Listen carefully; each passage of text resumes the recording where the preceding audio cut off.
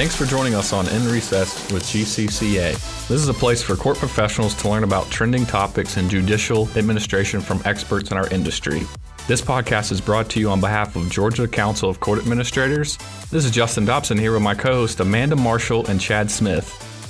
Before we begin our episode today, I'm going to turn it over to Amanda with a few quick announcements. Hey everybody, just wanted to take a moment and remind you of our spring conference coming up in Athens, Georgia, March 22nd through the 25th. The theme of this conference is going to be teamwork, and who better to lead us on this topic than UGA Hall of Fame football coach Vince Dooley and his wife Barbara, who will be joining us as our keynote speakers. We've got the conference agenda posted online so you guys can take a look at some of the amazing speakers we've got lined up for you all. Also, I want to mention that GCCA has a room block established at the Hilton Garden Inn that will offer conference attendees a discounted rate on your hotel. So make sure to use code 00GCCA when you're booking your room. That's 00GCCA. And this code is also listed online on our website if you need to reference it again. You can register online by visiting the GCCA website, which is gccaonline.org, and the conference registration can be found under the Events tab from the main page. Registration is $325 for current GCCA members and $450 for non-members. So hey, if you haven't joined GCCA yet, now is a great time. Go online and join our organization today. We hope to see you all in Athens, Georgia on March 22nd. And one more quick thing before I hand it over to my co-host Chad Smith. Go Dogs. Hello, everyone. I'm Chad Smith, one of your co-hosts. Today, we're going to be discussing a couple interesting topics about legislation bills, how they could impact our juvenile courts. We'll be discussing House Bill 440, House Bill 439, and House Bill 438. We have a very special guest with us here today. Judge Amber Patterson is here to basically tell us about what these bills mean. And I just want to let our listeners know, too, we're not here to get opinionated. We don't want to, tell you if we agree or disagree with these bills. We just want to use this as more of an educational segment on explaining what these bills mean and how they could maybe potentially impact our juvenile courts. So Judge Patterson, I really appreciate you coming on today. Thank you for having me. And I've actually had the privilege of working with Judge Patterson over the last few years, and she does an outstanding job on the bench in Cobb County in juvenile court, and she's a dedicated public servant. So we're very lucky to have her here, and we first are going to start with House Bill 440. Judge Patterson, could you tell us what House Bill 440 means? Sure, thank you. House Bill 440 is some new legislation that's it basically says that any child under the age of 18 years will have jurisdiction in the juvenile court. So right now, Georgia is one of the 3 states that considers 17-year-olds as adults for criminal purposes. And this bill would move the age of criminal responsibility to 18 so that we in juvenile court would see the 17-year-olds. Interesting. Well. Now, are there certain charges that you do not hear in juvenile court? Yeah, so we already have a lot of the more serious felonies we used to call them the 7 deadly sins, but now there's quite a few more. But it's everything that you would think it would be: rape, murder, things like that. And those are original Superior Court jurisdiction. There is a mechanism to send them back to send them to juvenile court, but they start in Superior Court already. Okay, and I know most cases can be dealt differently in juvenile court, and every jurisdiction might be a little different. But I know we have like an informal hearings or an advance. Could you kind of talk about how procedures work now in Cobb from start to finish if a child comes into juvenile court? Sure. So most of our cases in Cobb are, I think this past year was possession of marijuana, and the year before that was a fray, which is basically a fight. And we have the opportunity to, depending on what the child is accused of and also what their history is with the court, we have an informal process that the kids can go through, and that involves mediation, writing a letter, community service, counseling, things like that. And we can use that process for some of our less serious offenses. And then if a child is held, then they are entitled to a probable cause hearing. And then obviously we have an arraignment for them to make sure they understand what their charges are. And then in adjudication, we have an opportunity to give them an abeyance at that time, which is holding off of the disposition so that we can seal their record quickly if they do everything that we ask them to do. And then we do the disposition, and the disposition gives us a lot of opportunities to, again, help the child. We can see what they really need in order for them to become, good adults that are not committing any crimes. We really are trying to help kids become productive members of society. And we don't want them, obviously, hurting each other or hurting themselves or anybody in the community. But if we can safely allow them to get the services that they need and it's safe for the community, then we'd like to do that. And we have all kinds of different probation and counseling, drug treatment, things like that we have available to us. Interesting. Well, I appreciate that, Judge Patterson. And that's House Bill 440. Thank you.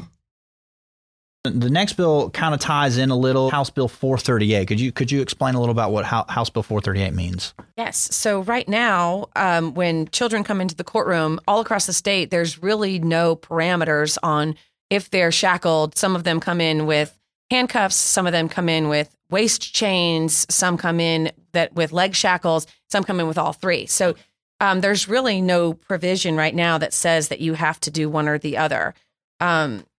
So this particular bill would be is saying that no type of physical restraint would be used if it passes.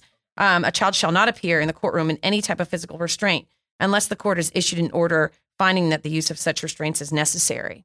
So you'd have to do that before the hearing. And of course, we move at a pretty quick pace in juvenile court. So anytime a case starts, or if a child was held, like what we were talking about, they would come in, if this bill passed, they would come in the courtroom uncuffed, unshackled. That would be the presumption. That's what we would start at. The presumption would be that the child is not restrained at all.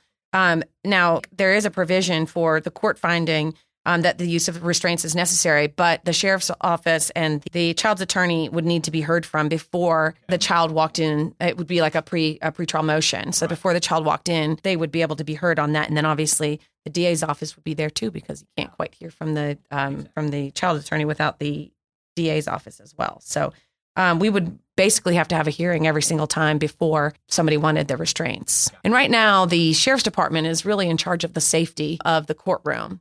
So they're if this bill passed, I'm sure they would have a hand in this on how, a courtroom would look, and because I'm sure that'd be their number one concern is the safety for the child and for the courtroom. So that would be another conversation with the sheriff's office to have. So very interesting. Okay. And Judge Patterson, what would be some of the factors that you would have to consider if you were going to put a child in restraints? The statute specifically states that you would need to consider the child's history of their behavior, the risk of injury to the child or others, the child's flight risk, the child's need to use their hands to handle documents or write things. And then you would also need to consider the rules from the Council of Juvenile Court Judges and any input that the sheriff had.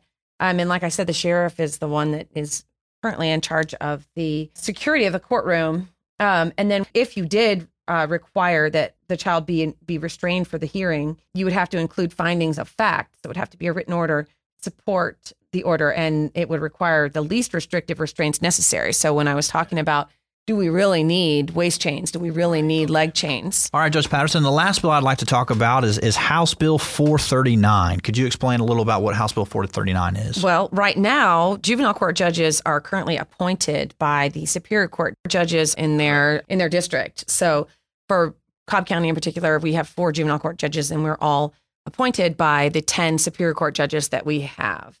And so this bill allows for election of juvenile court judges. So much like Superior Court, they would qualify in March, and then the election in May, and then they would start January 1, and for a term of 4 years. Right now, we're appointed for a term of 4 years, and this would be an election. Okay, so the way it works now in Cobb, and it might be different for jurisdiction, is all 10 Superior Court judges, if there's a spot for a juvenile court judge, all 10 judges will, or I guess you'll have interviews, and then they'll make a decision and appoint someone to the bench in juvenile court. They vote on it, and it says each judge of the juvenile courts shall be elected by the electors of the judicial circuit for which the judge is to serve. So that would be if this passes.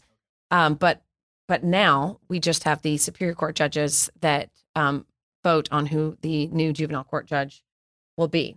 Okay. Now, if there's a vacancy now, the way the system's set up, if someone stepped down midterm or for whatever reason, how does the Superior Court judges then have a decision on who goes next, or how does that work? They do. So if it's an elected position, then the governor would appoint for the vacant position. But now it's just the same thing as it would be before. The Superior Court judges would convene in your circuit and decide on who the next juvenile court judge will be for the next 4-year term. And the way now is with presiding judges, how is that set in juvenile court? So right now the code specifically says that the juvenile court will decide on a presiding judge, and we have a rotation that we do in Cobb. But I think there's at least one juvenile court judge that's elected in Georgia, and that's just by local law. So there's already somebody out there doing it, but I think that there might just be the one. And lastly, Judge Patterson, I know being a juvenile court judge, if there's like a current pending DFACS case that's in juvenile court and then something's filed in Superior Court, a lot of times that Superior Court judge might send that to juvenile court. How does that process work? It doesn't appear that anything would change as far as that's concerned. Interesting. So if this bill passed, that wouldn't change. Everything would. So Superior Court has the ability to send a case down for investigation and determination, any sort of custody case or divorce, something involving children. They have the opportunity to send that down to the juvenile court for either investigation and determination or just investigation and report back. Because sometimes we have some resources that they don't have available to them in the Superior Court. We also have transfers from probate court for guardianships and all kinds of things. Well, that is House Bill 439, and Judge Patterson, I would just like to extend our gratitude for coming on today and educating on what these bills basically mean. I know you're very busy, so we really appreciate it on behalf of myself and all of GCCA members, so thank you very much. Thank you so much for having me. This is Justin back with you here, and we hope you enjoyed that first episode. If you have not had the opportunity to join GCCA, now is the time. Go online and join today. A membership is only $100 per year, and this allows you to network with court professionals throughout the state and share ideas, along with offering training opportunities and 2 conferences per year, allowing you to develop your leadership skills. All right, everyone. Well, that completes our first episode. I really hope you enjoyed it. Be on the lookout for our second episode. It's going to talk about what is court administration. I'm going to turn it over to Amanda real quick, and she's going to fill you in on what that episode is going to look like.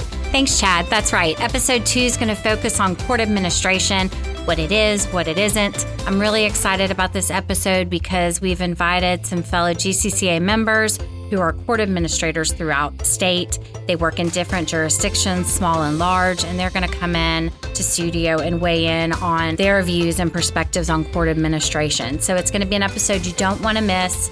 Make sure to check out our website at gccaonline.org, and we'll have our release date posted there, but it will be coming out in May, so we hope you all tune in for that episode.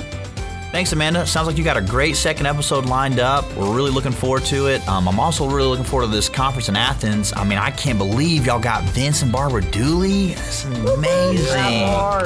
I've personally never been to Athens before. Wait, you've been to Athens, haven't you, Justin? No, man, I've never been. Never been? Amanda, I know you've been, though, right? Oh, yeah. I can't wait to relive my college days. Oh, wait. But you went to Alabama, though, didn't you?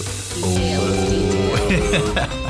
In all seriousness, I know the Education Committee has worked really hard to put this conference together. So register soon. You don't want to miss out on this lifetime opportunity. Registration is going to end March the 13th, so please sign up. Yeah, and we'd hate for anybody to experience, what do you millennials call it, Justin? FOMO? FOMO, yeah, the fear of missing out. You definitely don't want to experience FOMO.